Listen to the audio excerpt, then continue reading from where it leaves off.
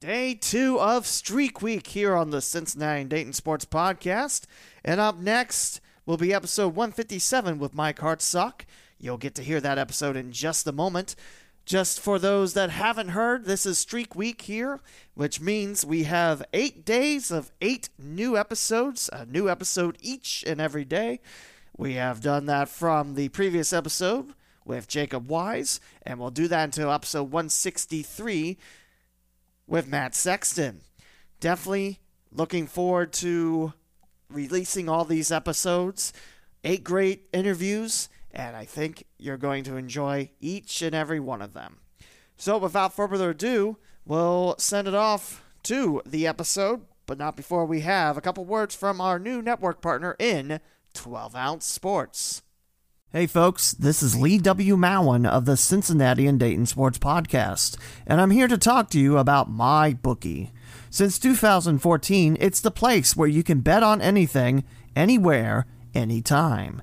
Get up to $1,000 on your first deposit bonus. Use the promo code 12OZSports. As well as sports betting, you can play some casino games, take in some live odds in Madden 20 and NBA 2K20, and even bet with Bitcoin. Visit mybookie.ag and use that promo code 12OZSports. That's 12OZSports. MyBookie, the industry's most rewarding loyalty program. 12 Ounce Sports. Visit us at 12ouncesportsradio.com. On episode 157 of the Cincinnati and Dayton Sports Podcast, our special guest is Mike Hartsock, longtime sports anchor of WHIO Channel 7, Dayton's CBS affiliate. We're talking local sports and a career that spans several decades. Stay right there. Welcome to the Cincinnati and Dayton Sports Podcast with Lee W. Mowen. This is a weekly podcast covering all sports in Cincinnati and Dayton, Ohio. From Lima to the Ohio River and northern Kentucky, from eastern Indiana to Madison County and all points in between, this is your source of local Cincinnati and Dayton, Ohio sports. Visit the LeeWMowen.com/podcasts to find your favorite podcasting platform. Music created with the Splash app. Time for another episode with your host, Lee W. Mowen. On the phone right now is Mike Hartsock. You might know him from WHIO TV Channel 7, the CBS affiliate in Dayton. Mike, how you doing today? I'm good, Lee. How about you? I'm all right. Just wishing sports were back. Yeah, you and me both. I spent 6 to 8 weeks, I guess it is, after covering news, basically, rather than sports, after I flew up on March 12th to New York to cover Dayton in the Atlantic 10 tournament. I was there that morning at the arena when they called off the tournament and did my stories that day, changed my flight, came back the next morning, and I basically haven't been in place since, except here in my office and working from home, but covering news for the most part. Well, at least you're staying busy through all this. Yeah. That's the important thing. Yeah, and things are slowly starting to come back. I mean, I like everybody else, am a bit perplexed that baseball is doing what they're doing, but I think I don't know. If you would have asked me 2 weeks ago what the be a baseball season, I would have told you yes. If you ask me now, I think that most of us, I'm not sure if I'm in the minority or the majority here. Frankly, I don't care. I'm at a point where I don't care anymore. I'm tired of billionaires and millionaires arguing over money, and it's just one of those things that I'll watch it if it comes, but I'm not going to be too interested in a 50-game season. I understand that, and plus the fact is, they're talking about Major League, but how about the minor leagues? Since, I work with the Dragons. Yeah, the minor league's not going to happen. I mean, that's a given. There's not going to be a minor league season, and it's an unfortunate thing, but it is something that's just not going to happen because, unlike the major leagues, who can make money by holding games with no fans in the stands, the minor league teams can't. they don't have big TV contracts that are going to pay them to put games on TV. So their money is made with people in the stands, and that's just not going to happen this year. It's a shame, but what can you do? Yeah, exactly. So, Mike, where are you from? I'm from Waynesville. Originally, I've been lucky enough that, my whole 43-year career total has been within a half hour of where I grew up. So when I got out of college, I went to Eastern Kentucky. When I got out of college, I got a job in Middletown at WPFB Radio, and I was reporting news in Warren County, and I started doing play-by-play for them because back in the day, WPFB in Middletown did play-by-play of everything. If it moved, they did play-by-play. And we did. I did slow pitch softball. I did soapbox derby. I did a little bit of everything at PFB, and then I came up here and got started in radio for a year here, and then moved over to TV, and I've been here for 41 years. So, not only is it miraculous that you got a career just about 30 minutes away from your hometown of Waynesville, but you've been here for 40-plus years. Yeah. It's odd in my in this side of the business, the TV side. People move a lot because they want to move up markets. They want to test themselves, and I've been lucky that when I was a kid growing up, we used to watch Channel 7. I mean, I'd come home and my dad would come home from work, and we'd all sit there at the dinner table, and in the other room there'd be Don Wayne, on TV. And so that was what I grew up watching. And so when I came here and I got to work with Don Wayne and Jim Baldridge, that was just the coolest thing in the world to me. And it's one of those things that, I've never really wanted to go anyplace else. I've had a couple of offers to go different places, but nothing was just going to be good enough that it was going to take me away from here. And you mentioned Jim Baldridge. That's one of the reasons why I wanted to get into broadcasting, because I remember as a kid watching him on the news. And yeah, I mean, you're still there. Not Hartsock, sorry. You're a Hartsock. Baldridge retired a few years back now, but yeah, it's been about 10 years now since Jim retired. He's down in Florida. He's down in Fort Myers, Naples area, enjoying his retirement. That's crazy. 10 years ago. Yeah. Wow. Mm-hmm. Now, you mentioned watching Channel 7 when you were young, but what was the exact moment you said, hey, I want to be a broadcaster? Well, it was my uncle that got me involved in it. My uncle, Jim Hartsock, his on-air name was Jim Sears. He worked at WING and a couple of other radio stations in the Dayton area, and I used to. I remember one time I went to the radio station with him and I watched him do his air shift, and I thought that was the coolest thing. And so I thought it was cool that here was a guy who was spinning records and being a top 40 DJ. So that's kind of what got me into it. But then once I got involved and I was at Eastern and through 4 years of going through it, when I came out of college, I was a behind-the-scenes guy. My main role was producing and directing newscasts and documentaries and that kind of stuff. But when I got out of college, I looked for jobs for about 3 months, and the only thing that came along was an on-air job at PFB. So I had to put on my on-air hat, and I haven't taken it off since. It's a shame that, hearing PFB, I don't know if they exist anymore or not, but they don't have the play-by-play anymore like they used to. No, they still exist. The still radio station's still there, and I think I believe they might still do some games, but I'm not sure they don't do anywhere near what we did. I mean, it was rare back then, even in the late 70s when I was there. I mean, like they did all the other stuff, but we'd go to the boys state basketball tournament in Columbus, whether we had anybody locally playing or not. We would do all the games on WPFB. I mean, we would do St. Edward out of Cleveland against somebody out of Columbus. We'd do that semifinal or final. It was just one of those things. It really gave me the opportunity to, to hone my play-by-play stuff. And then luckily when I came here to WHIO, I did the high school game of the week for them for a couple of years. And then once I went over to the sports side, I was, for 8 or 9 years, I was the color analyst for Dayton Basketball TV. And then when McHubert left to go to Florida, I took over as the play-by-play guy. And I probably did 25 years of that, 26, 27 years of that. We haven't done Dayton basketball in about 5 years now because we let the contract go and went in a different direction. So, how much do you miss broadcasting Flyer basketball on TV? I miss it a lot, but I miss the games.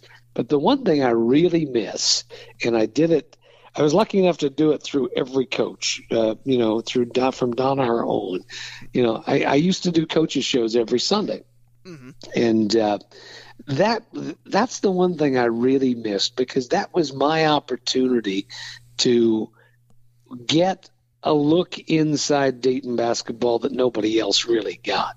Because I would, when Donaher was the head coach, Donaher would come in on Sundays. We'd do it live then, and I'd have to edit the tape of the highlights of the games, and he'd be here before I got here, and he would sit down and he'd watch me cut the tape, and basically it was a coaching view, because I'd cut a highlight and he'd go run that back, and I'd run it back for him. Run that back again. So what would normally take me about a half an hour to cut highlights usually took an hour and a half. So we'd get there. I would always meet him at like 7:30 in the morning because I knew it was going to take long. And I'd really have to get there early if they hadn't played well that week because it really got to him. And I knew it was really going to take a lot of time. But what I was getting at from Don Donaher all the way up to Archie Miller, who was the last coach that I worked with, doing coaches shows.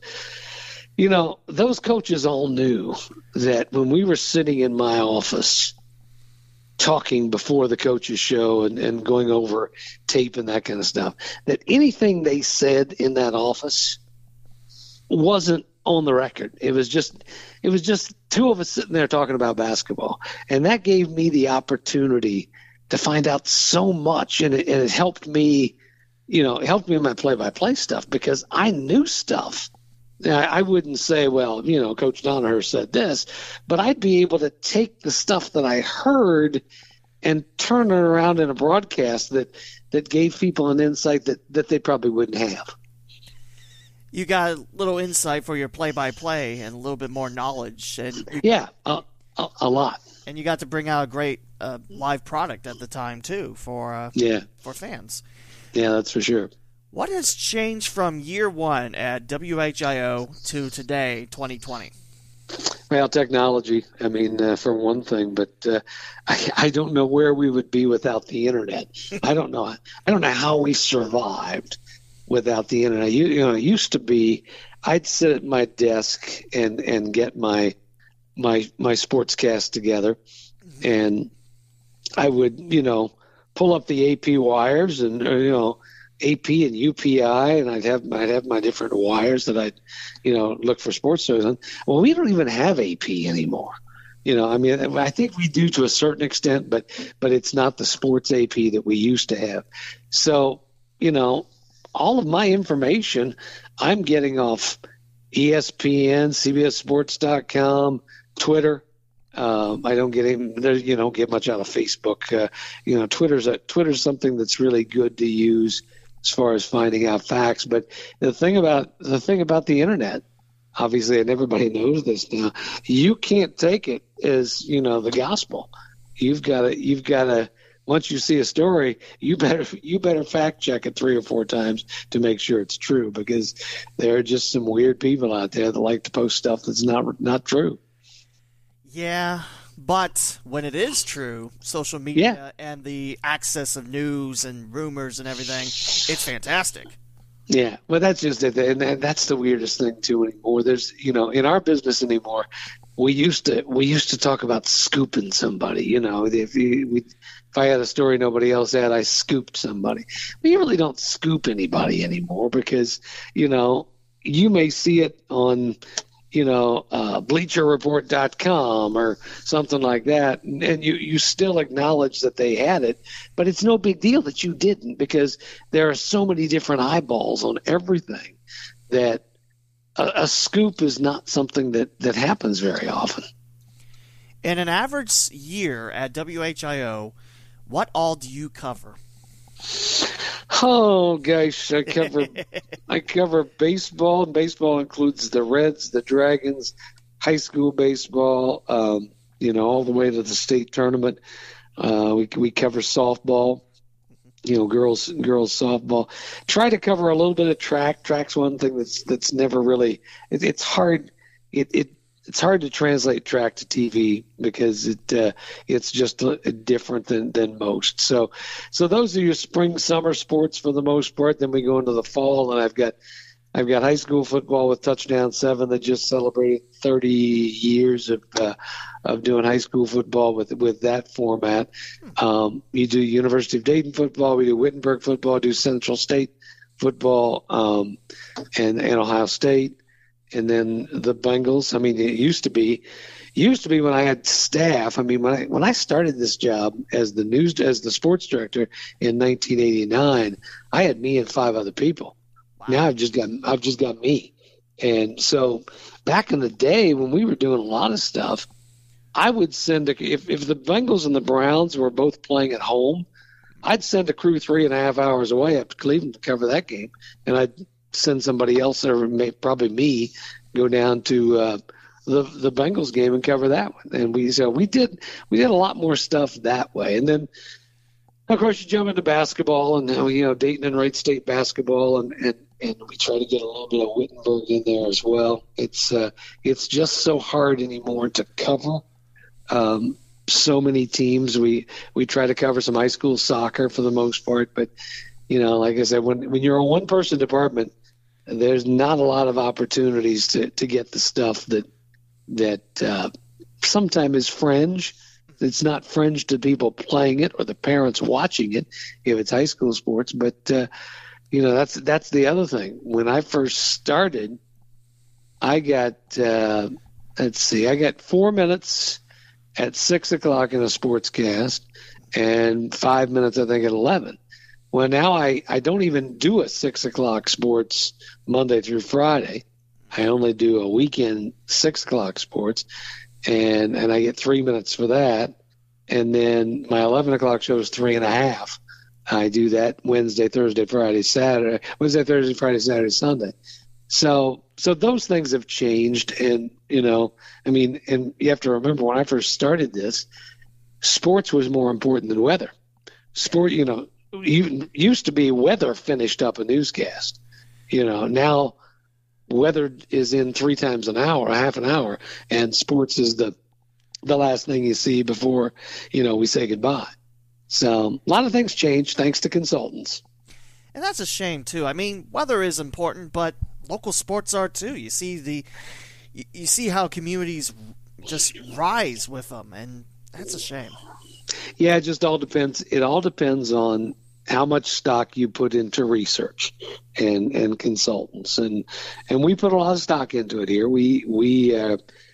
Our research company is Maggot Consultants, and they're the biggest in the business, and they do their research, and I've been in a number of meetings with the Maggot people, and they get tired of me after a while because when you're in meetings with people that go, people don't watch local news for sports, they watch ESPN, and I raise my hand and say, I didn't see that Centerville Beaver Creek football game on ESPN. And they'll go, well, you know what I mean. I said, no, I don't. I'm sorry. You're wrong on that part. And but they don't want to hear that they're wrong. They get paid to be right. So. And that's a shame. I mean, you can hear national news on ESPN, but local news, ESPN's not going to cover that. Yeah. No, it's the way it is, and that's the way. Unfortunately, that's the way it's going to be. And I don't know. I don't know what's. I don't have a good crystal ball.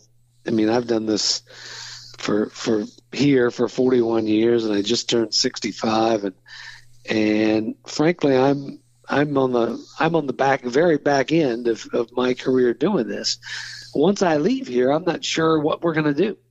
I don't know that we'll still do sports. Maybe we will, maybe we won't. But it all depends on management and what they want to do, So, I mean, that's kind of a dicey thing right now, and it's a thing that thankfully I don't have to worry about once I leave. That's for somebody else to worry about, not me. Now, you have a very popular catchphrase, so popular that former radio talk show host Mark Schlemmer does an impersonation. A bad impersonation, by the way. A real bad impersonation. Yeah, I don't like tooting my own horn on my own podcast, but I think I do a little bit better. But what is the history of Stay Right There? Well, the history is, back in the day when I was doing sports, whether it was 6 or 11 o'clock, we always had a commercial break that divided sports. We'd do the first part of our sportscast, and then I'd have like 45 seconds to a minute coming out of a commercial. So basically, I'd started. I'd have some tease video, and I'd roll the tease video, and I'd talk over it, and I'd say, high school basketball gearing up for another big state tournament run. Got that story coming up next, so stay right there. And it was just the stay right there was just that. It was just stay right there. And then as it developed, I started dragging it out a little bit for whatever reason. I don't know that I consciously started dragging it out, but it started dragging out, and it kind of became something that people like to hear, or most people like to hear. But then one day I remember Skip Hafner came to me and he said, hey, you need to stop saying the stay right there thing. Our consultants think it sounds like 1960s radio. And I said, huh? And he said, yeah, you just don't say that anymore. I said, okay, fine. So I stopped saying it. And I think this was like in July. And he came back to me in the 1st of September. And he goes, hey, never mind. You can go ahead and stay right there again. I said, well, what changed? He goes, we got a lot of calls. I said, oh, okay. So the consultants weren't right then. We got a lot of calls. They wouldn't say the consultants weren't right, but because we got a lot of calls, they decided to let me say it. So, but the thing about it is now, my sportscast is basically, it's all one thing, but there's no commercial break. So the only time I get to stay right there anymore is on Saturdays and Sundays, because we have a sports tease that runs in the commercial break, right before the commercial break before sports. So I still get to say it on Saturdays and Sundays, but it's that's about it. It's a shame too, because I remember as a kid that was on every day. Yeah, oh yeah. No, I'd say it all the time. But that's that a lot of stuff has gone by the way. People that have watched us for the time that I've been doing this, they probably also remember we used to do a nightly fishing report, and it ran at the end of the show, at the end of Sportscast at 11 o'clock every night. And basically, it was a solar lunar graph that the fishing report was based on the tides, high tide, low tide, even in Ohio. And so we had this graph, and I'd say, well, okay, looking to fish tomorrow. It's going to be good, between 2 o'clock and 6 o'clock tomorrow afternoon. And we didn't do it every.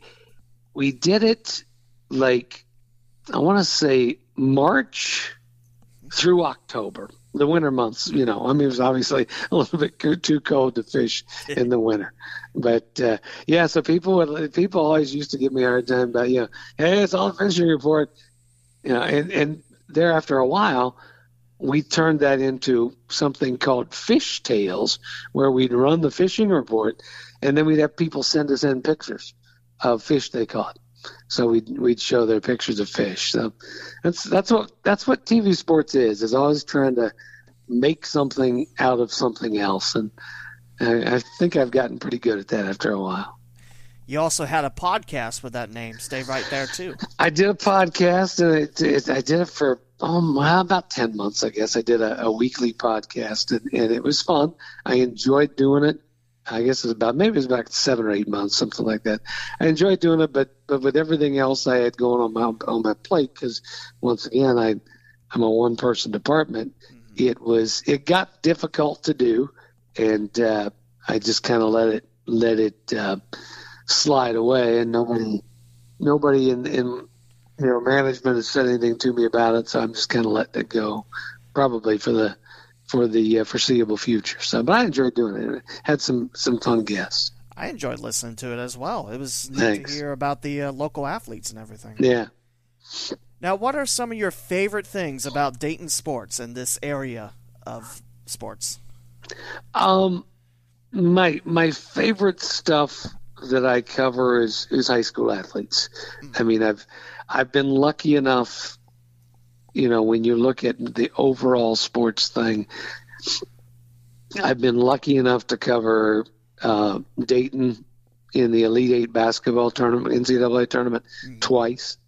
I've been lucky enough to cover the Bengals in 2 Super Bowls. I covered the Reds wire to wire in the 1990 World Series. I covered the 1996 Olympics down in Atlanta. I've done a lot of stuff, and I've been to a lot of different places. But when it gets right down to it, give me the high school kids. That's what I like to talk about. Even though high school kids are a challenge, because if you get somebody that can intelligently talk at their level at 16, 17 years old, that's you're kind of ahead of the game. But I enjoy talking to the kids and hearing their stories and telling their stories. But don't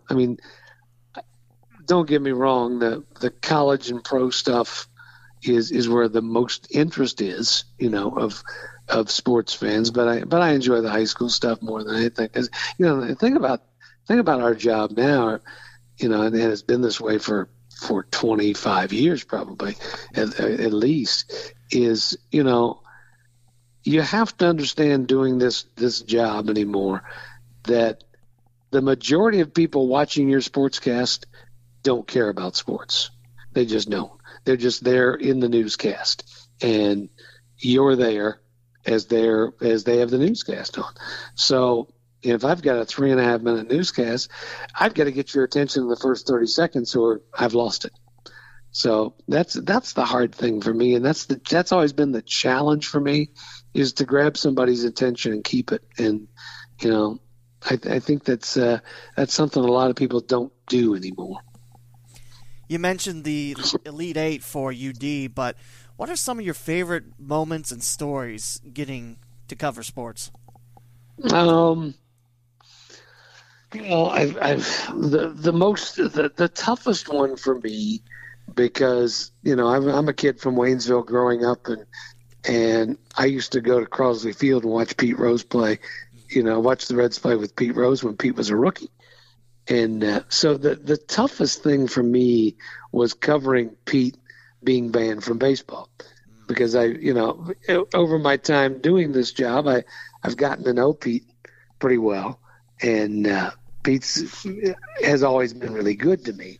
So it was hard to cover Pete Rose when he was going through that, because I guess that's probably the first time I ever really. And because that happened in 89, I was doing sports for like 7 years by then. And that was always the hardest thing. And the thing I learned that to do this job right, you can't be a fan, and there are still people that do this, that do whether it's sports talk radio or TV or whatever, that you can be a fan and your fandom shows through. You really can't do that if you want to be objective and you want people to really believe that you're being objective in what you're talking about. And, so many people always thought that I hated Wright State because I was a Dayton guy because I did the Dayton basketball games. Well, that was my job. My job was to do play-by-play of Dayton basketball on TV. So was I a Dayton fan? Sure. But I've always been a Wright State fan, too, even back to the days with Ralph Underhill. Ralph Underhill and Jim Brown, when they were coaching, that was a whole lot of fun to cover those guys and their teams. But, all the Wright State people always used to say, he's a Dayton guy, not a Wright State guy. But, the thing about it is you can't please everybody in this business. And if you try too hard at it, you're going to fail at what you really want to do. It is a shame, but yeah, absolutely. Especially when Vitaly Potapenko was at Wright State and the Division II national championship. That was a lot of fun, I bet.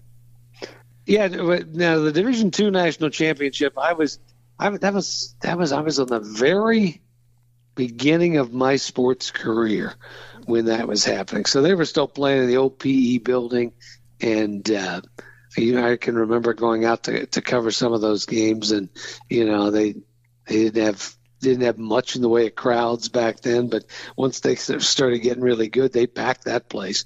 And but that was a fun time to cover. And there have been so many opportunities. I mean, I've been to Maui 3 times with Dayton basketball. I've been, I've gotten to do a lot of stuff that this kid from Waynesville never thought that he would ever get to do. So it's I've been pretty lucky.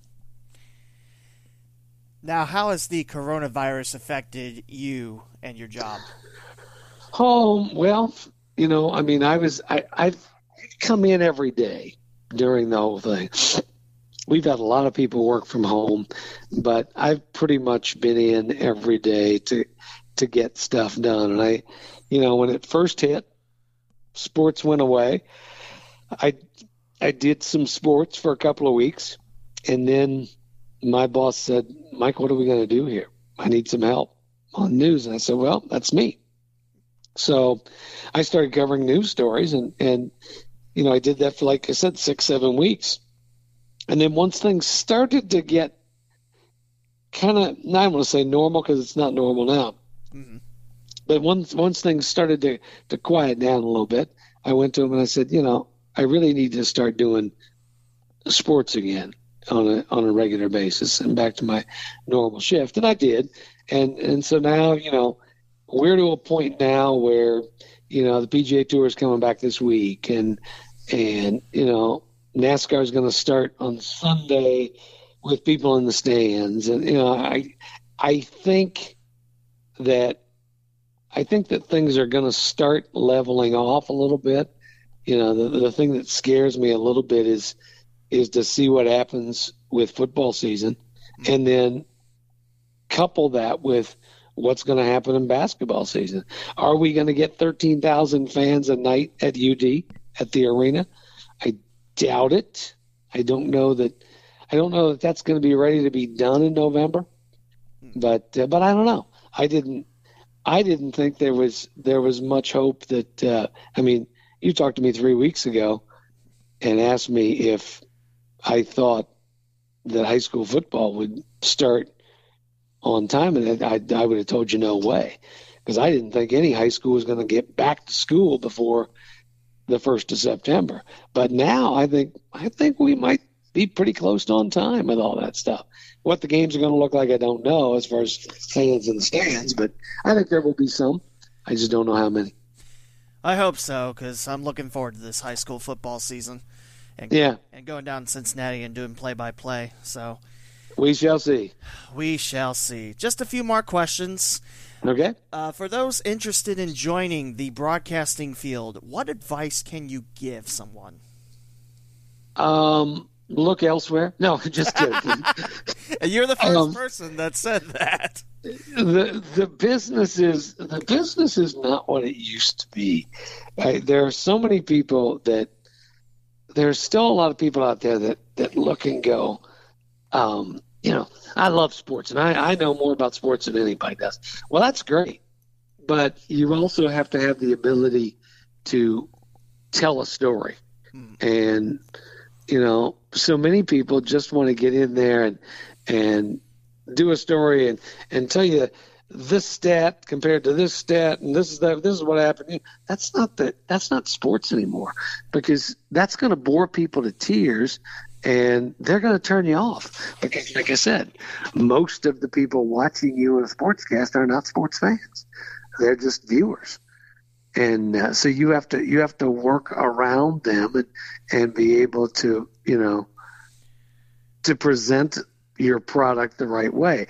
What do I tell people that want to do this? Well, you have to be open to a lot of things. If you're going to school for a broadcasting degree, you better come out with your degree, with some experience on campus and through some internships, which are harder to do now that we have COVID-19. Mm-hmm. But the thing about it is you also have to, you can't have that tunnel vision of I'm doing sports.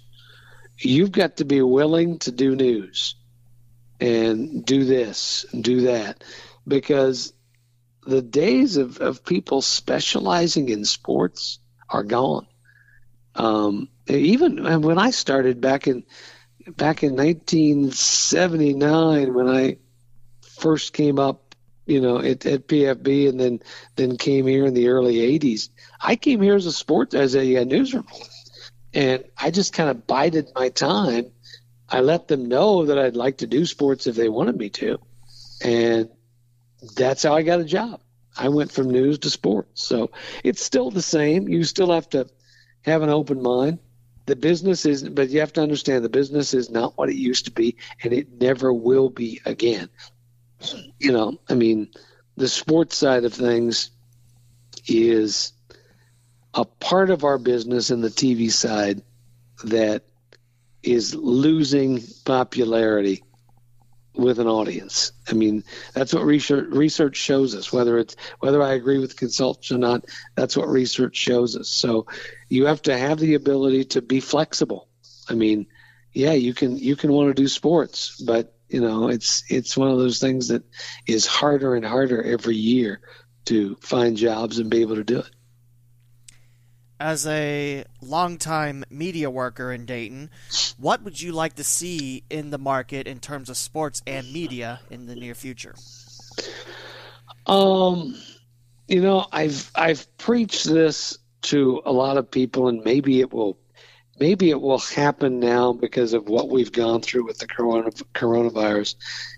I've told our smaller schools, as far as colleges go, for years, that, with Wittenberg and even Wright State and Dayton to a certain extent, when you're looking at lesser sports, I've always told them that the easier you can make my job for me, the better off you're going to be. In other words, if you can send somebody in the sports information department out with a camera and get me some video of the women's softball team practicing, and then do a couple of quick interviews with the coach and a player, and send that to me, somehow in an email or whatever, I'm probably going to use that. Now, I'm not going to have the ability to get out there and get that because I'm a one-person department. But if you can send it to me, and this goes for high school athletes and everything else.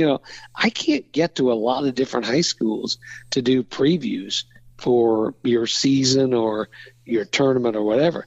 But if you can send it to me, shoot it and send it to me, it's probably going to have a really good chance to get on TV. And that's the thing that's really changing. The thing that's even more important now, we have this streaming channel now, WHIO streaming channel, and we have the ability to put a lot of stuff on the streaming channel that I don't even have time for to put on the TV sportscast. So that's the thing that's going to change the most. But the thing about it is, it will be changing long after I'm gone from this job, and you just don't know where it's going. 5 years from now, I'm not sure what sports on a local TV newscast will look like. I have my doubts that it will even look remotely like it does now. I don't know. We'll see. Mike, how can people watch your work and follow you on social media?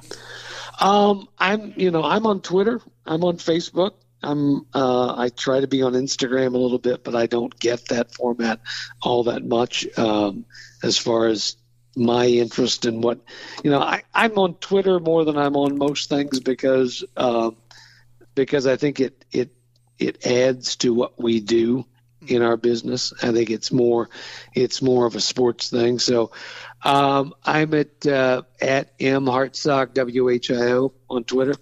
Okay. And so I think it's similar to that. If you just search Mike Hartsock on Twitter or Facebook, you'll find both of them. But that's primarily where I'm at on social media. I don't do as much as my bosses would like me to, but because fact of the matter is, I'm an old guy, and the new tricks of social media are kind of difficult for me sometimes. But I still enjoy doing them. And then of course I'm on the newscasts Wednesday through Sunday. Last question, and this one, I remember watching it while I was in high school. What happened to the Touchdown 7 chopper? Well, it wasn't really a Touchdown 7 chopper. It was a Channel 7 chopper. Right. We used it for a variety of different things. And gosh, how many years? It's probably been 10, 12 years that it's been gone. And it was a money thing. The chopper cost us, I'm wanting to say it cost us $500,000 a year to use that helicopter. We had a certain number of hours that we were contracted for using it. So, and sports was a part of that. And, so we were able to use it with that. But anymore, it's just, there are very, very few stations that have helicopters that they use anymore. And hell, we've got we don't have a helicopter anymore, but we've got 5 drones, I think. So we have a lot of people, and me not included, but we have a lot of people that fly drones, and but the rules with drones are a little bit different because you have to watch yourself where you fly over crowds and that kind of stuff. But, no, I enjoyed the chopper in my years of doing it because it was I was never obviously a pilot, but I learned a lot about helicopter flying in the time that I was able to get up in one. I think the last time the Channel 7 chopper landed at Valley View, I think it was Spartans versus Fairborn in 2004, and the Skyhawks won that game pretty handedly. That sounds about right, but it's for the most part it was a good time. I'll leave you with my one helicopter story that I tell from time to time when I was flying. We were flying one night. We were going to Greenville on a Friday night for a game, and we whenever I would do these preparations, I would call the athletic director and I would say, are there any wires going across the field that we need to be aware of? And they'd usually say no. But then I would always send the pilot out to kind of do a drive-by so he could make sure and take a closer look. Well, he always would do that on Fridays. That Friday, we were busy with some kind of breaking news story. We had the helicopter. He couldn't get out there. So he picks me up, and it was later in the year. It was kind of around, where dusk was setting in at the time. And so we're coming in over the stadium out there in Greenville. I always had this thing. We had a Bell Jet Ranger helicopter, a bigger, larger helicopter. Whenever we would come in, I would we'd always come in over one end zone, or whether it's scoreboard or not, but we'd come over the one end zone of the goalpost, and I would always turn around and look just to make sure the tail rotor was going to clear the goalpost. It wasn't my responsibility because I wasn't the pilot. He knew what he was doing. Yeah. But so I did that time, and I turned back around, and all of a sudden, right in front of us is a wire. Oh. And I looked at the pilot. He didn't see it. And I said, John, there's a wire. I may have used a couple of other colorful words there. But I said, John, there's a wire. And he looks at it and goes, oh, and he yanks back on the stick. And we're taxiing down, landing down, cruising in. And all of a sudden, the helicopter goes and makes a big dive back because he pulled back the stick to pull us up. Well, it was too late, and we were too close to the wire. We caught the wire in the landing skids, and just luckily it was a PA wire, so it was, a little tiny wire for the most part. Had it been a power wire, we would have been down. I probably would have been dead or hurt really bad. So if it turns out to be a PA wire, and it was held on either side of the field with on a wooden pole. So we cut this wire, and it goes zing, zing on either side. And these, if you can imagine a wooden light pole, and they didn't have lights. These didn't have lights on. It was just for the PA wire. The poles start wavering back and forth because we had the tension we had on it. It had tightened up, and then it finally snapped. So the poles are waving back and forth. We go on and land, and normally when Chopper 7 lands, people were cheering for delight. Chopper 7 was bringing in the game ball. That night, people were running in terror out of the stands because they didn't know if the poles were going to collapse or what, And so I get out of the chopper with the game ball. Normally I carried it to the cheerleaders. Well, this time I carried it over the athletic director, and I handed him the game ball, and I said, I thought you said there weren't any wires up there. And he goes, yeah, I forgot about that one. See, I've heard that, and I was wondering if that was a rumor or not. It's like, No, it's a true story. Man. True story. There haven't been many times in 41 years where my life has flashed before my eyes, but that was one that night.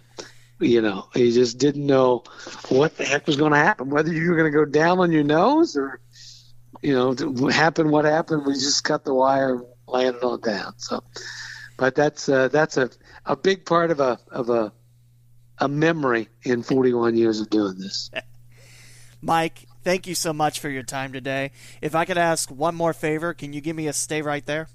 Yeah, sure enough. It's been one of those things that when you do this job long enough and everybody asks you how long you're going to do it, you say, well, I don't know. I've still got a few in me, but I don't have many in me. But for those of you people who have been listening and watching for 41 years, I appreciate it. And for the months ahead when I'm still going to be doing this, please stay right there. Thank you so much, Mike. And thanks, Lee. This has been episode 157 of the Cincinnati and Dayton Sports Podcast. Talk to you again for episode 158. Thank you for listening to another episode of the Cincinnati and Dayton Sports Podcast with Lee W. Mowen. To subscribe to the podcast, please visit theleewmowen.com/podcast. From there, you can choose your favorite platform, such as Apple Podcast, Google Podcast, TuneIn, Spotify, the iHeartRadio app, and many more.